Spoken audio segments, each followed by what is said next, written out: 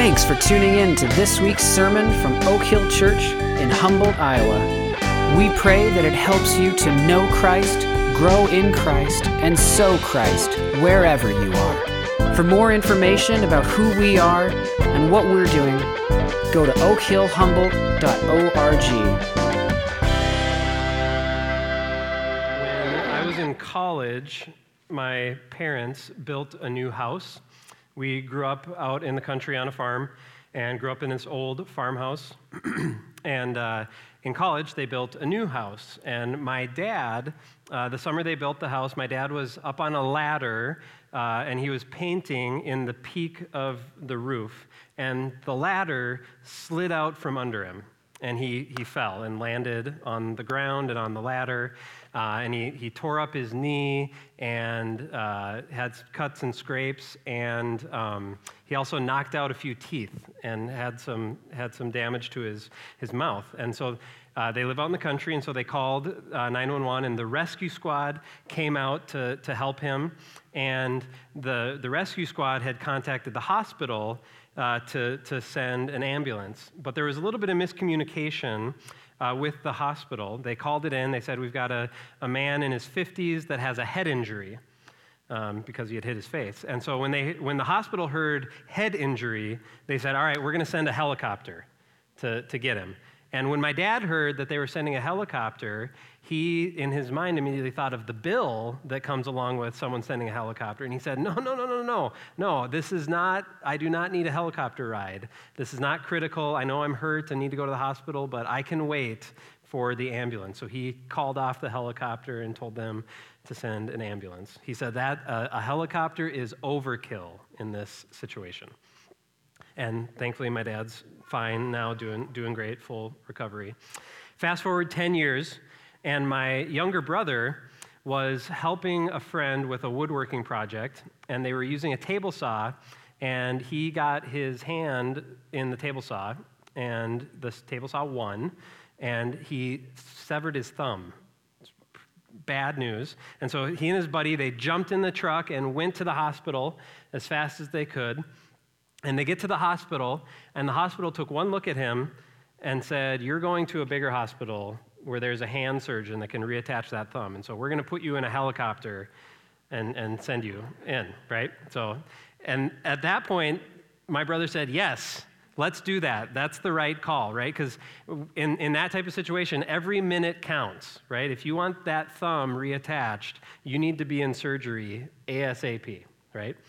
And again, thankfully, my brother made a full recovery. The hand surgeon was able to successfully reattach his thumb, so he has all 10 fingers. He just has one thumb that's a little bit shorter, right? But that's triage, right? That's when someone walks into a hospital, the first thing that hospital does is they identify what level of care does this person need? How serious is this? Right? Sometimes it's not that serious and time is not that important, but sometimes it's really serious and every second counts. That's what's happening here in the book of Galatians. Paul had preached the gospel in the Roman province of Galatia, and men and women had responded to Paul's preaching, and they placed their trust in Jesus as their Lord and Savior. And now some churches had been established in Galatia. But after Paul left Galatia and moved on somewhere else, we read in Acts chapter 15 that some people came in with a new message. So let's look at Acts 15, verse 1.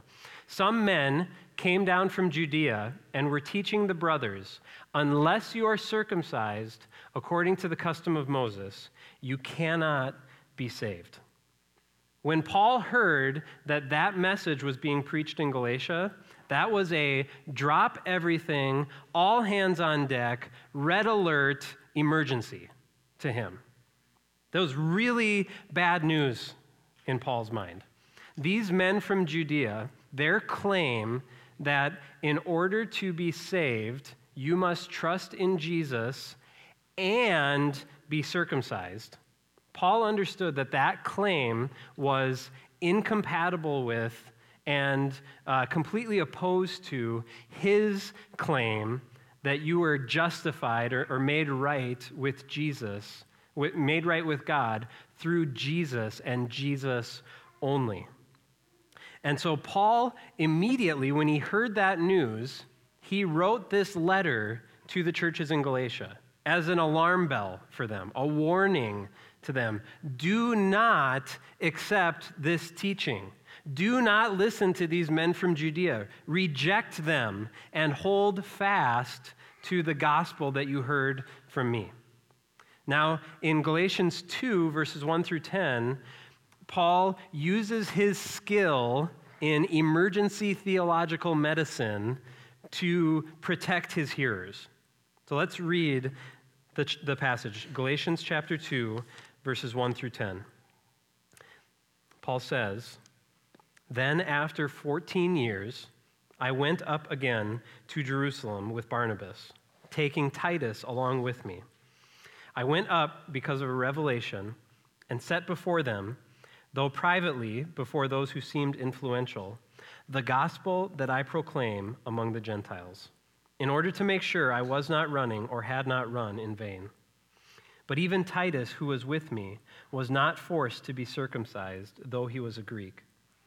Yet because of false brothers secretly brought in, who slipped in to spy out our freedom that we have in Christ Jesus, so that they might bring us into slavery, to them we did not yield in submission, even for a moment, so that the truth of the gospel might be preserved for you.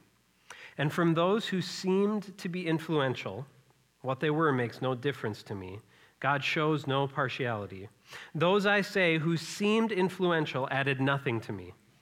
On the contrary, when they saw that I had been entrusted with the gospel to the uncircumcised, just as Peter had been entrusted with the gospel to the circumcised, for he who worked through Peter for his apostolic ministry to the circumcised, worked also through me for mine to the Gentiles. And when James and Cephas and John, who seemed to be pillars, perceived the grace that was given to me, they gave the right hand of fellowship to Barnabas and me, that we should go to the Gentiles and they to the circumcised. Only they asked us to remember the poor, the very thing I was eager to do." The first thing Paul does in these verses is he refutes the claim by these men from Judea that the apostles in Jerusalem were on their side. These men from Judea had gone to Galatia, and they were saying to the churches there, listen, Paul's message, it's incomplete. It's watered down. Paul is only preaching a partial gospel. And in Jerusalem, we are preaching the full gospel. We're coming from Jerusalem. Everyone in Jerusalem is on our side, including the apostles there. And we have this more full gospel of Jesus plus works, Jesus plus circumcision. If you really want to be saved, you need to go beyond Paul's teaching and believe that you need to be saved by Jesus and by becoming circumcised. And Paul tells his readers that is not true. The apostles in Jerusalem are not on their side. So he tells them about this second trip that he had taken to Jerusalem. We read about the first trip last week at the end of chapter 1. So let's look at verse 1. Paul says, "Then after 14 years, I went up again to Jerusalem with Barnabas, taking Titus along with me." So these 14 years, it's either 14 years after the first trip or 14 years after Paul's conversion. There's a little ambiguity, but it doesn't really matter. So Paul goes back to Jerusalem a second time with Barnabas and Titus. And we read about this trip in Acts chapter 11. Starting in verse 27. "Now in these days, prophets came down from Jerusalem to Antioch." So Paul was ministering in the city of Antioch. "And one of these prophets named Agabus, stood up and foretold by the Spirit that there would be a great famine over all the world. This took place in the days of Claudius. So the disciples determined, every one according to his ability, to send relief to the brothers living in Judea. And they did so, sending it to the elders by the hand of Barnabas and Saul. Paul's off in Antioch doing gospel ministry, and a prophet is in the church, and he says, "The Holy Spirit has revealed to me that there's going to be a famine." And when the church in Antioch heard that there would be a famine, they decided, let's send some financial relief to these poor brothers and sisters in Jerusalem. Let's help them with this gift. And so they decide to send Barnabas and Paul as the bearers of that gift. And here in Galatians 2, Paul tells us that Titus also went with. So Paul goes to Jerusalem, and while he's in Jerusalem, he lays out his gospel message to the leaders in Jerusalem. Verse 2, "I went up because of a revelation and set before them the gospel that I proclaim among the Gentiles." When Paul went to Jerusalem and met with these elders, as he's relating this story to the Galatian church and to us, he's really careful to emphasize that he was not under the authority of these leaders in Jerusalem, and that he was not going to them seeking their permission or seeking their validation on his ministry. Verse 2, he says, "I went up because of a revelation."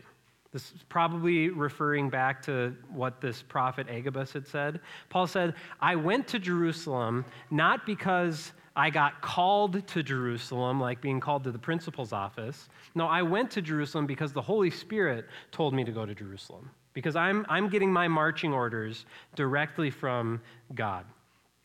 And when he went, he met with these who seemed influential. And Paul uses that phrase 4 times in the passage. Those who seemed to be influential, or verse 9, those who seemed to be pillars.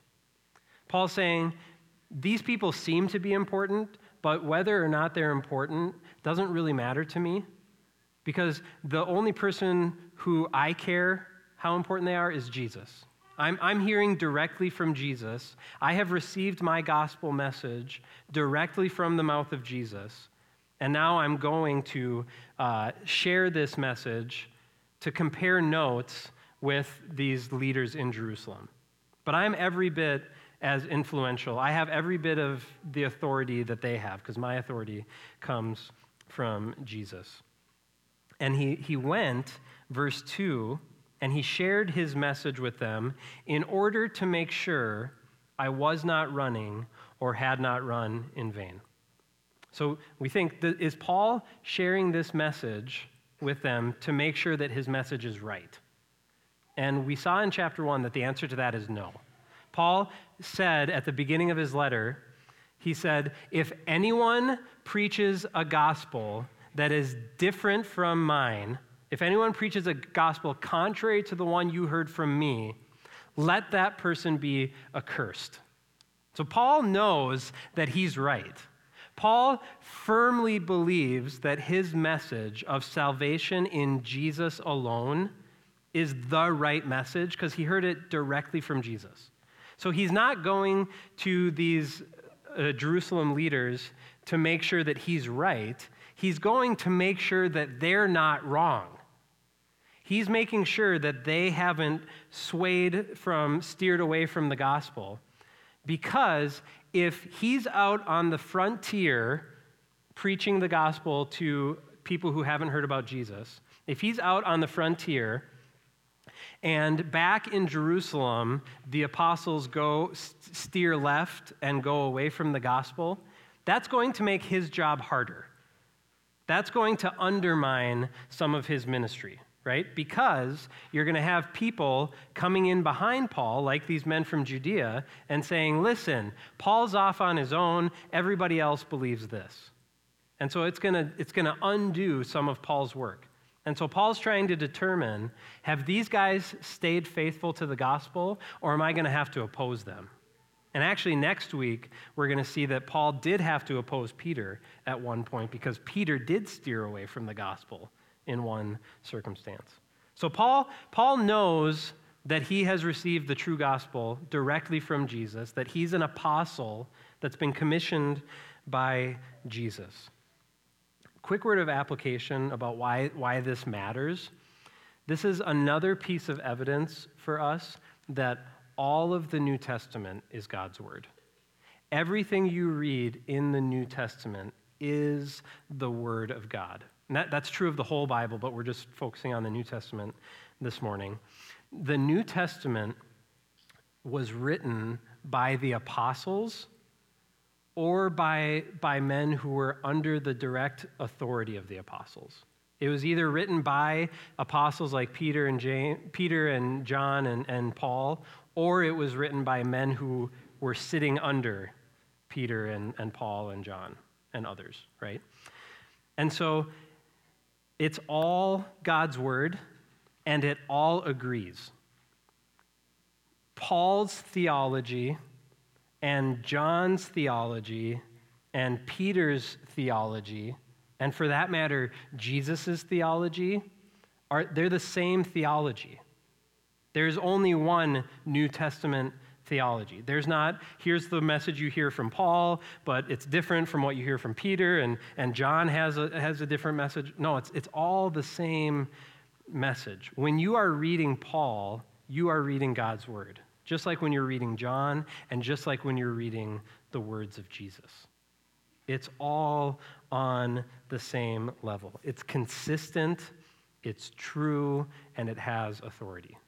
Paul fought for that authority.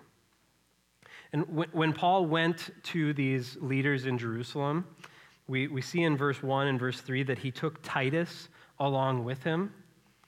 Paul took Titus with him to force the issue for the church in Jerusalem. Verse 3, even Titus, who was with me, was not forced to be circumcised. Paul not only goes to the leaders in Jerusalem and lays out his message, but he also brings along with him evidence of the fruit of his ministry. Here's what I've been preaching, and here is someone who has embraced my preaching and is now partnering with me to continue spreading that preaching. Theology is never abstract. We don't sit in our armchairs and argue over finer points of theology like these armchair philosophers. Theology matters. These are real people. Theology has a real impact on people. Titus was banking his life on Paul's message. He was putting all of his eternal hope in what Paul preached. And so in effect, Paul is saying to the leaders in Jerusalem, this man is claiming Christ as his Lord and Savior. He is not circumcised. He does not follow a kosher diet. He does not keep the Jewish calendar. But he's claiming Jesus. Do you receive him as a brother? Will you accept him as one of us? And so for us, Oak Hill's theology matters. What we believe and what we teach matters. The main role, the most basic role that a church has is to share, to communicate the message of how you can be right with God. The most important thing that Oak Hill is saying is, hey, if you want to be right with God, here's how. And then we teach that message, we tell people that message, and then those who agree with that message, who affirm that reality, trust that reality, we say, yes, those people are believers. We affirm their testimony. That's what membership is.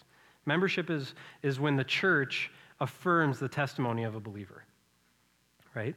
And not only do we affirm the testimony of believers, but with broken hearts, we assert that people who don't believe that are not believers. People who don't hold to the message of salvation are unbelievers. And so if we are preaching a false or a confusing gospel, then we are in danger of giving people false assurance that they are right with God when they are not right with God. or we are in danger of wrongly breaking fellowship with people who are right with God. Church history is full of examples of the church giving false assurance to people, and it's also full of examples of failing to receive people who have the right theology, but the wrong skin color, or the wrong politics, or the wrong financial status, or the wrong outfit even, right? So we can't do that, right? We need to receive the people that Jesus receives and not add burdens to them. And so Paul brought Titus to this church to force them to answer, hey, do you receive this guy? Do you agree that this guy is right before God? And the leaders in Jerusalem said, yes, we agree with you, Paul. When Paul brought Titus and his message to Jerusalem, the leaders there affirmed it. Verse 3, but even Titus, who was with me, was not forced to be circumcised, though he was a Greek. Verse 6, those who seemed to be influential added nothing to me. And then verse 9, when James and Cephas and John, who seemed to be pillars, perceived the grace that was given to me, they gave the right hand of fellowship to Barnabas and me, that we should go to the Gentiles and they to the circumcised. They added nothing to Paul's message. They heard Paul and they said, yes, we agree completely. We have nothing to add and there's nothing for you to remove. What you say is the true gospel. It's the same message that we are proclaiming. And we want you to keep going. And they agree with Paul that Titus does not need to be circumcised. The fact that Titus was a Greek and not a Jew was not a problem for these leaders. There was nothing wrong with Titus that needed to be fixed. He was good to go. And they not only agreed with Paul, but they embraced him, right? They gave him the right hand of fellowship, and they told him, keep preaching. Keep doing what you're doing. We're behind you in it. We're against these other men from Judea, the Jesus plus crowd. We're with Paul in the Jesus only crowd. And then verse 10, they add this. Only they asked us to remember the poor, the very thing I was eager to do. And I kind of struggled with that verse this week. I wasn't sure how it related, and I was almost tempted to just skip it. But this morning, it finally hit me that when Paul met with the leaders in Jerusalem, there were two items that he and the leaders agreed on. They agreed on the gospel, and they agreed on the importance of caring for the poor. If you're looking for evidence of the Spirit's work in a ministry, you can look for a concern for clear biblical teaching and love for others, especially for those who are weak and vulnerable, right? So the leaders in Jerusalem, they hear Paul's message and they say, yeah, we love what you're saying, Paul. We agree with you completely. That is the truth. And can we just add, as you're preaching, as you're out telling people about Jesus, remember the poor. We care a lot about the poor. Jesus cared a lot about the poor. And Paul hears that, and he says, amen, I agree. I'm going to keep preaching this gospel, and I'm here in Jerusalem because I have an offering for the poor. The thing that you're asking me to do is the very thing that I want to do. So they're on the same page in both of these ways. So Paul refutes that claim that the apostles in Jerusalem were on the side of these men from Judea. But then Paul goes even further.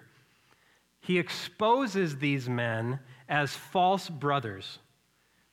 And he says that these false brothers, they mean to bring the Galatians out of freedom and back into spiritual slavery. Verse 4, yet because of false brothers secretly brought in, who slipped in to spy out our freedom that we have in Christ Jesus, so that they might bring us into slavery. Paul does not mince words when he talks about these men. They are false brothers. They are not real Christians. What they have to say is not the truth, and it is not helpful. They're more like slave catchers. They're out spying on you. They mean to capture you. You have this newfound freedom in Christ, and they mean to capture you and bring you back into spiritual slavery. And so you need to resist them. Before the men and women of the churches in Galatia had heard Paul's message, we need to remember who they were. They were cut off from God. They didn't know who God was. They were worshiping false idols. Whatever the idol in their town was, that's who they were worshiping. They didn't know God. They didn't care about God. They were headed for eternity apart from God in hell. They were destined to spend eternity away from God, slaves to their sin and their idolatry. And then Paul came in and he told them about Jesus. He preached the gospel to them and said, you can be set free from your sin by trusting in Jesus as your Savior. And they grabbed hold of him and they became free.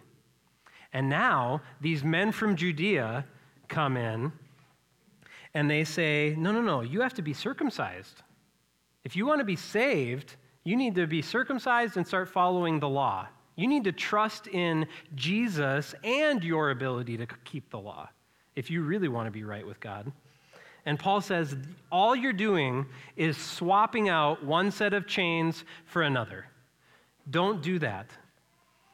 Paul knew that if Titus was circumcised, it would be the end of the line for him, the end of his freedom in Christ, and the end of the freedom for these Galatians as well. And so Paul says, verse 5, to them we did not yield even for a moment, so that the truth of the gospel might be preserved for you. We recognized it for what it was, and we rejected it. I called John Slater yesterday. Let's look at 1 Timothy 4:16. Paul tells this to Timothy. Keep a close watch on yourself and on the teaching. Persist in this, for by so doing you will save both yourself and your hearers. Listen, Timothy. The only thing that's saving you is this gospel message. The only thing that's saving your hearers is this gospel message, and so stay close to that. So I called John Slater yesterday. Some of you know he's on the city council in Humboldt. And I said, hey, John, what is Humboldt's budget for water? How much does the city of Humboldt spend on water? And he told me that the city of Humboldt spends just over $1 million a year on clean drinking water. That is money well spent. That's right. That's good. We don't leave safe drinking water up to chance. You don't cut corners and say, well, I hope that the water from the river is clean enough. No, we spend money to make sure that the water we have is safe to drink. The message of salvation through faith in Jesus Christ is like pure water. It gives life to everyone who drinks it. And so we need to be fierce, even obsessive about keeping that water clean. If somebody slips poison in, then that water is no longer good for us, but now it's going to kill us. And so when Paul hears about these people trying to pollute the gospel message, he wants to stop it at all costs. And this brings us to our conclusion. Paul explains to the Galatians that the problem with these men from Judea, the fundamental error that they were making, is that they didn't understand that Jews who are circumcised and Gentiles who are uncircumcised need the gospel. That Jesus came to save those who were not under the law and those who were under the law. Look at verse 7. On the contrary, when they saw that I had been entrusted with the gospel to the circumcised, just as Peter had been entrusted with the gospel to the circumcised. Paul's job was to preach the gospel to the uncircumcised. Peter's job was to preach the gospel to the circumcised. Uncircumcised people need Jesus. Circumcised people need Jesus. Paul says this most clearly a few verses later in verses 15 through 16. He says, "We ourselves are Jews by birth and not Gentile sinners. Yet we know that a person is not justified by works of the law, but through faith in Jesus Christ. So we also have believed in Christ Jesus, in order to be justified by faith in Christ and not by works of the law. Because by works of the law, no one will be justified. The only way to be justified by God is through Jesus Christ, whether you're a Jew or a Gentile, whether you're a law keeper or not." How are well-mannered, rule-following, religious, self-righteous people saved? By Jesus. And how are licentious, non-religious, go-my-own-way people saved? By Jesus. You don't get saved by getting religion or even by getting your act together. You get saved by getting Jesus. You are either safe in Jesus or you are not safe. Keeping the law isn't going to help you because you can't keep the law. Trying to clean up your act is not going to help you because you can't clean up your act. The only thing that will help you is going to Jesus. So we're going to close. We're going to sing "Jesus Paid It All" as our closing song. And as we're singing, I just want us to meditate on this song and see that this is the foundation of our faith. Our sin leaves a crimson stain that we can't wash out. We can't get that stain out. Jesus washes it white as snow. Let's pray. Father, the gospel is pure life for us. It is the news that we can be right with you because of Jesus. So, Lord, would you help us to keep close attention to that message in our own hearts, in our families, in this church. Let us be crystal clear that we are only safe in Jesus. And help us to push against any attempts to smuggle in other ingredients, to keep that gospel message clean and simple. And then, Lord, give us energy and joy to tell others about Jesus so that they too can be safe in him. Pray in Jesus' name. Amen.